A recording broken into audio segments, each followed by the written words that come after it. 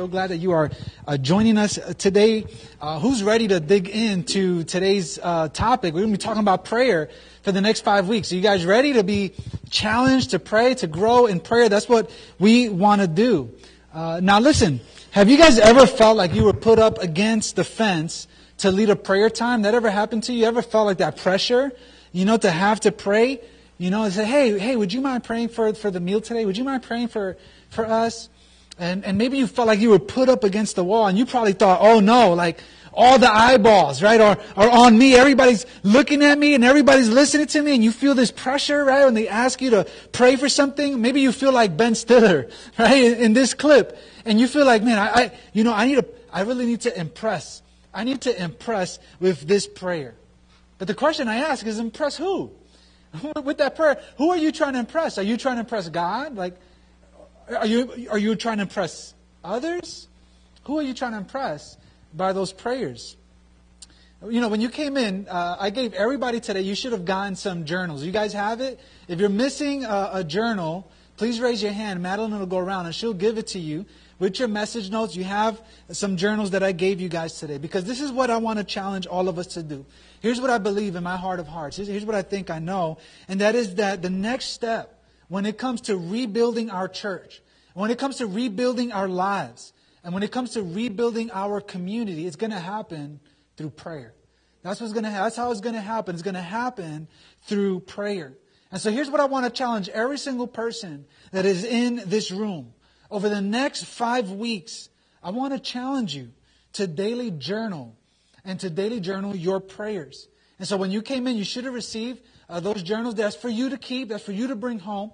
And I want to encourage you. I want to encourage you to use that as a tool, to use that as a resource to encourage you to spend time with God this week. Maybe you've never journaled before. Let me give you guys just a couple tips. There's no hard and fast rule when it comes to it.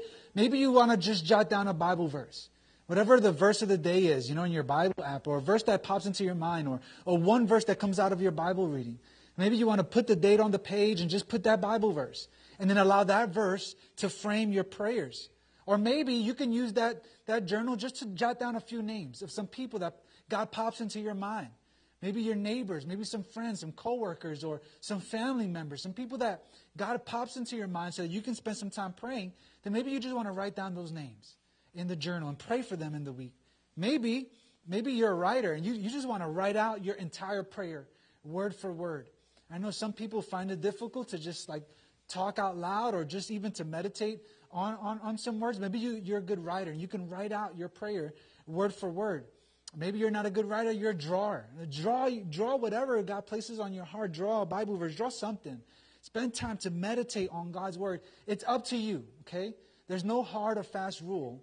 But what I wanted to do is give you a resource, give you something in your hands to help us over the next 5 weeks to encourage us to pray. Okay, so the big idea, the big encouragement for us is to pray. That's what we want to do. Okay, so use those journals, use it however you want. There's no hard or fast rule, but the encouragement is to pray. I put this quote up on the screen. This is from Charles Spurgeon. Look at what he said. He said, I know of no better thermometer to your spiritual temperature than this, the measure of the intensity of your prayer. He said, I know of no better thermometer to your spiritual temperature than this, the measure of the intensity of your prayer. If that's true, then let me ask you guys a question. What's your temperature today? If it's measured by the intensity of our prayer, then what is your temperature? Some of you might be honest with yourselves and you say, Danny, man, I'm sub-zero. I am sub-zero when it comes to my prayer life.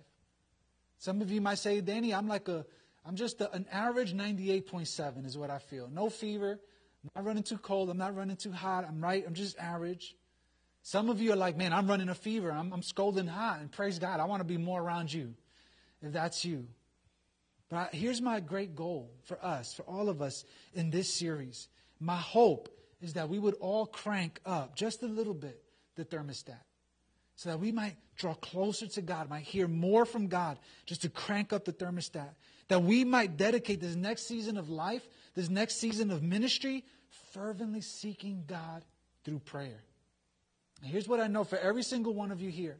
For every single one of us, here's what I know, and that is that God wants to do a great work in you.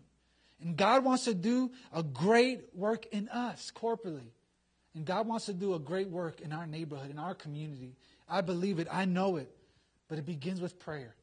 And so over the next 5 weeks, here's what we're going to do. We're going to study Jesus' example. He left us what's commonly known as the Lord's Prayer in the Scriptures, in the Gospels.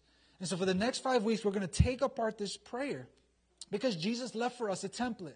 And so we're going to learn this template. We're going to examine it. We're going to look at it. And I'm not going to tell you to pray exactly that way per se, but I want you to look at it as an example, as a model for us to follow.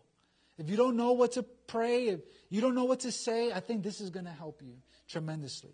And so I want to encourage you to each week take what we learn from this Sunday, take what we learn and apply it to your prayer life. Today we're talking about God's glory. So I want you guys to think about God's glory during the week. And how does that frame your prayer life this week, okay? That's what I want us to do. Are you guys ready? Yeah. All right. Matthew chapter 6, verses 9 through 13. You have the verses there. I want you guys to pray this with me. It starts off first by saying, therefore, you should pray like this.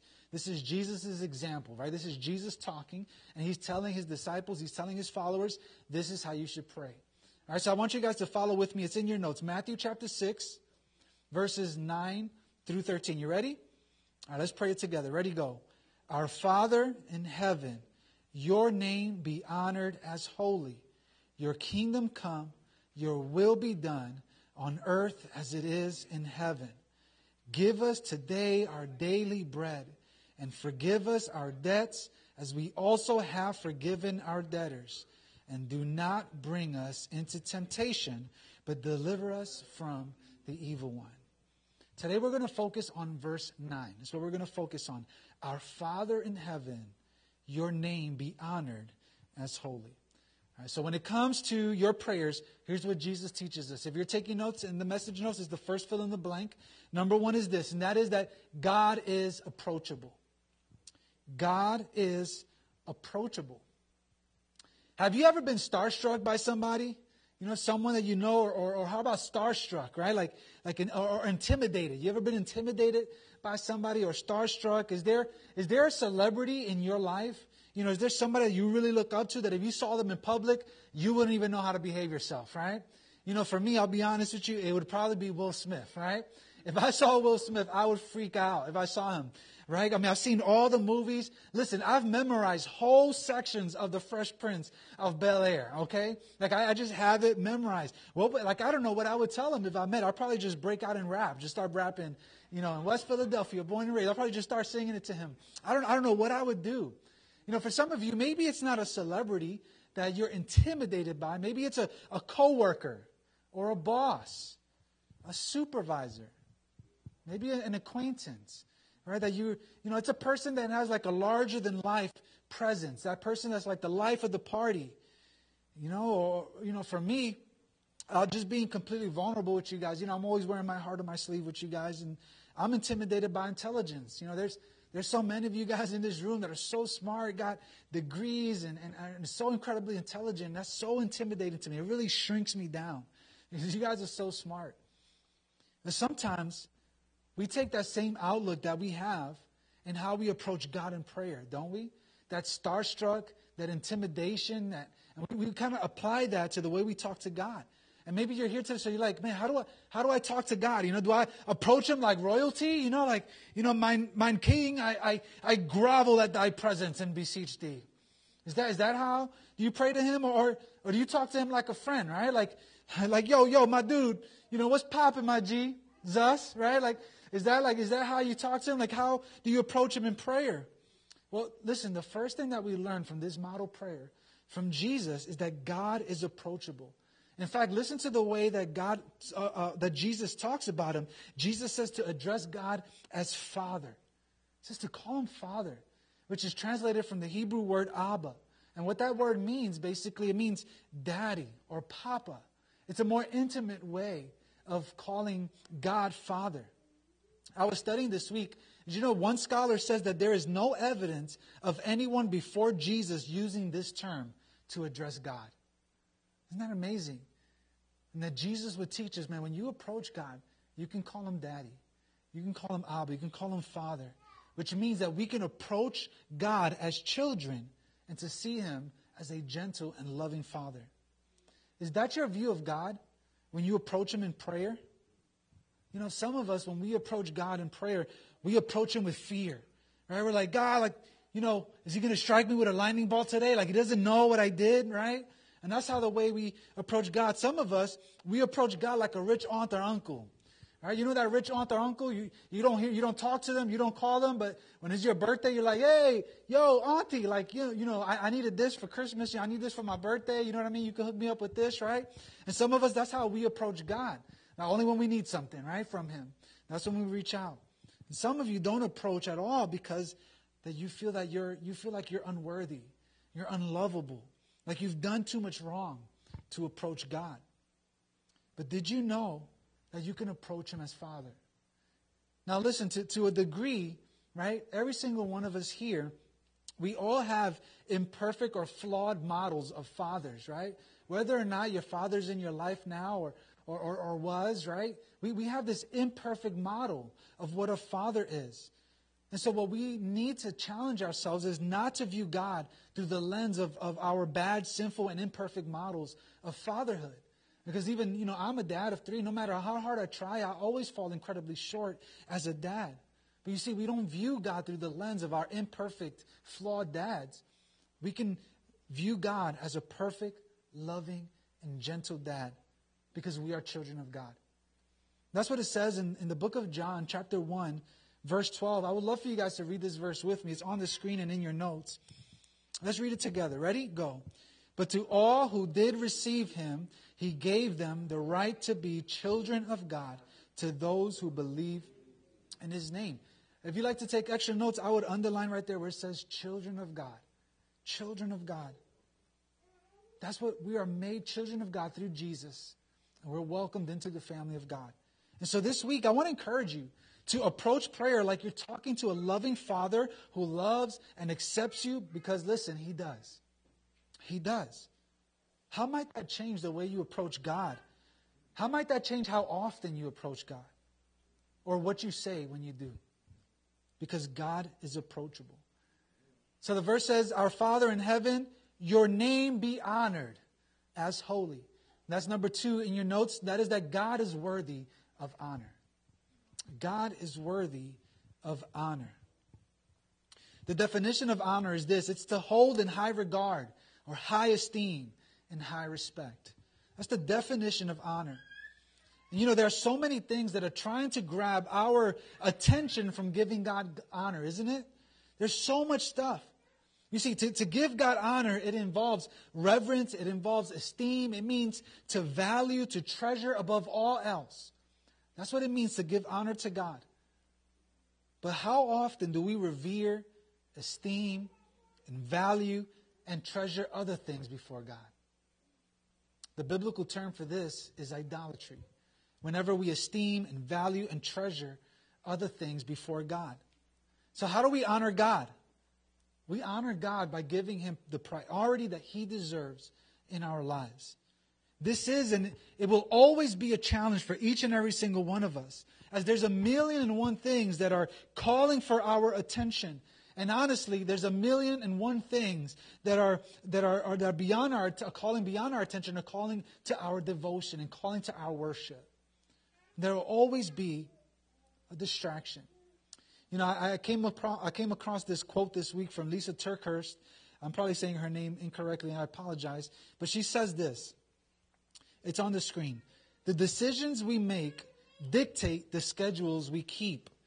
The schedules we keep determine the lives we live.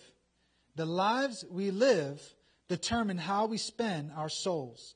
So this isn't just about finding time. This is about honoring God with the time that we have.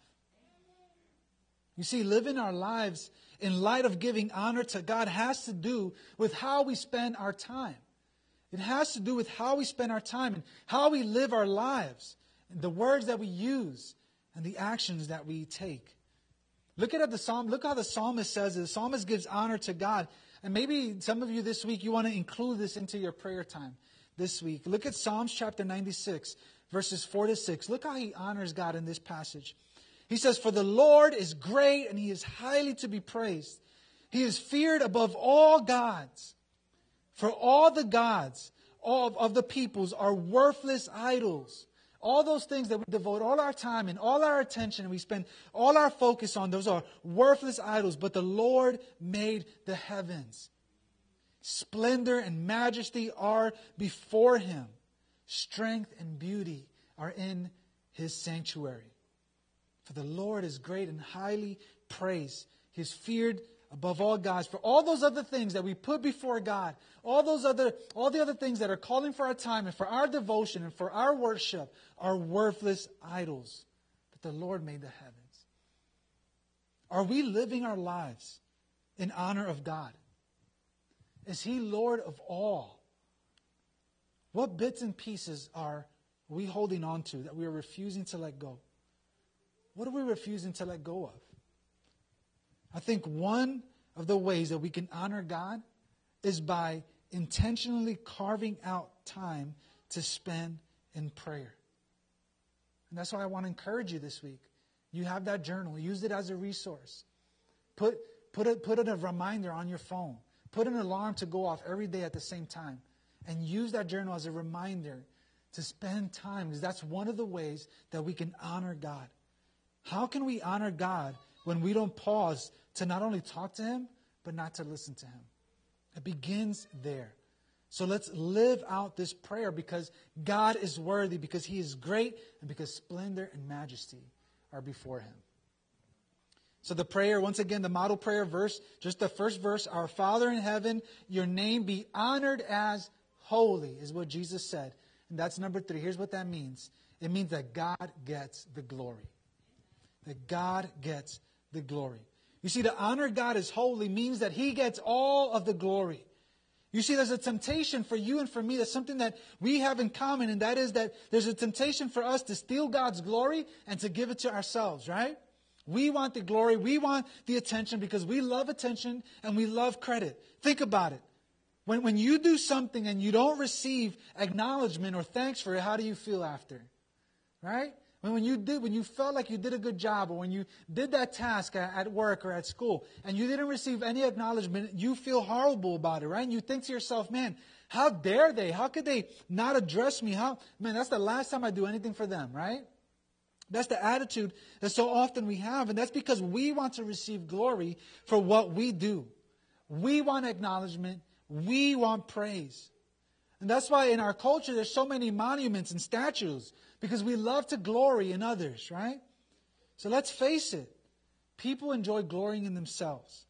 But to honor God as holy means that we give God all the glory, because he and he alone is worthy. So does God get glory from your life and through your life? Let's be honest. Sometimes we claim to give God glory, but we live like we deserve all the glory. Isn't that right? So let's determine in our prayers this week to give God the glory that he merits.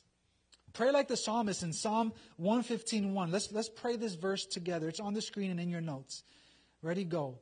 "Not to us, Lord, not to us, but to your name give glory because of your faithful love, because of your truth." You hear what the psalmist is praying there. He's like, not to me, God, not to my own glory, not to us, but to you. May your name be brought glory because of your faithful love, because of your truth. We're going to come back to that faithful love and that truth in just a moment. But what if that was our prayer? God, not for me, not for us, not for Swerve, for your glory, for your name. And so there's 2 specific things that I want you to focus on this week in your prayer time in regards to God's glory. The first thing is this, and that is that he gets glory through your mountaintops. And the second thing is this, that he gets the glory through your valleys. In your prayer time, I want you guys to focus on this. I want you to write this in your journals. I want you to meditate on this. For God to get all the glory, it means that he gets the glory through your mountaintops and he gets the glory through your valleys. You know, it's been my experience that we so often like to take credit for our mountaintops. We like to glory in our achievements. We like to glory in our success. And we forget to give God glory in those seasons of progress. We look in the mirror or we pat ourselves on the back and we say, wow, what a great job. And you don't know all the hard work that it took to get to this mountaintop, for us to get to this progress, to get to this promotion. And it was all me, by myself. That's how I accomplished it. That's how we got there. We love to take the credit for the mountaintops. On the flip side, we like to blame God for the valley seasons, right? When you find yourself in the valley season, when you find yourself in those difficult times in your life, we like to blame God. God, how can you do this to me? How can you let this happen to me? We forget that God can and He wants to glory from all the seasons in our lives, including those valley seasons as well. That in those valley seasons that God is sustaining you, that He is sanctifying you in those valley seasons, that He is using your suffering to refine you like gold, and that He's ultimately going to accomplish His purposes even in those difficult seasons in your life. So here's the question I want you to wrestle with. Who gets the glory from your successes? And who gets the glory from your failures or those moments of hardship? If God gets the glory from your mountaintops and your valleys, it means that God can redeem the good, the bad, and the ugly to ultimately accomplish His purposes in and through your life.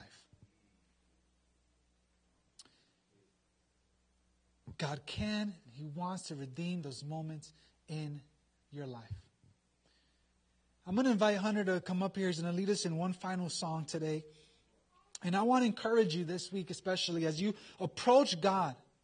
When you approach God in prayer this week, because you're going to put a reminder on your phone, right? You're going to set an alarm. We're going to be praying together. We're going to be encouraging each other towards prayer. So when you approach God, I want you to view Him as a gentle and loving Father that loves and cares for you. You can address Him that way. I want you to choose to bring Him honor by separating time each day this week and for the next 5 weeks as we go through this series. And then I want you to reflect. Reflect on your mountaintop and valley experiences and ask yourselves, how can God get the glory? This might be a good exercise for you guys this week to put in your journal. Think about the past 14 months, the mountaintops and valley experiences, and journal, how can God get the glory from what I've been through? Now, you guys remember that verse that we read, Psalm 115, verse 1? He said, not to us, Lord, not to us, but to your name give glory. And He said, because of your faithful love, because of your truth. You see, if you're not a follower of Jesus today, then I want to share with you about the faithful love and the truth that the psalmist is talking about in this verse. Because God's love is greatly demonstrated to us in how He loves you through the death of Jesus Christ on the cross. The Bible teaches that we all fall incredibly short before the glory of God. That glory that we were talking about, we fall incredibly short before the glory of God. And the sin that we have committed merits God's rightful judgment and God's wrath. But instead of meeting our sin with His wrath and judgment, instead of God meeting our sin-stained lives with what we deserve, He meets us with a grace-filled heart. How did He do that? By sending Jesus to absorb the wrath that was owed to us. And Jesus taught that He was the way, the truth, and the life. That all that would believe in Him would find true life and experience eternity. And so Jesus lives a perfect and sinless life. And He dies in our place. And He conquers the grave. So that all who put their faith in Him can experience forgiveness of sin and new life. And so this is where it begins with you. If you're not a follower of Jesus, this is your first step in your spiritual journey. That is to put your faith in Jesus. In just a moment, I'm going to invite you guys to partake in communion. In the back, on the table to my right, all the way in the back, there's some communion cups. You can go back there, grab one, bring it back to your seat. And at your leisure, you can participate in communion. Hunter's going to lead us in one more song. And at whatever point during that song, I invite you guys to pray, to reflect, to repent, and to remember of Jesus' work on the cross on your behalf, and to partake in communion. Let's pray. God, I thank you for the reminder that we can approach you as a good and loving and gentle Father. And we want to honor you, God. We want to treasure you above all else. We want to honor you, God, through our time, through our talent, and through our treasures. And so, God, today we give you all the glory, both in the mountaintops and in the valleys. God, that you would be glorified in and through our lives. We pray this in Jesus' name. Amen.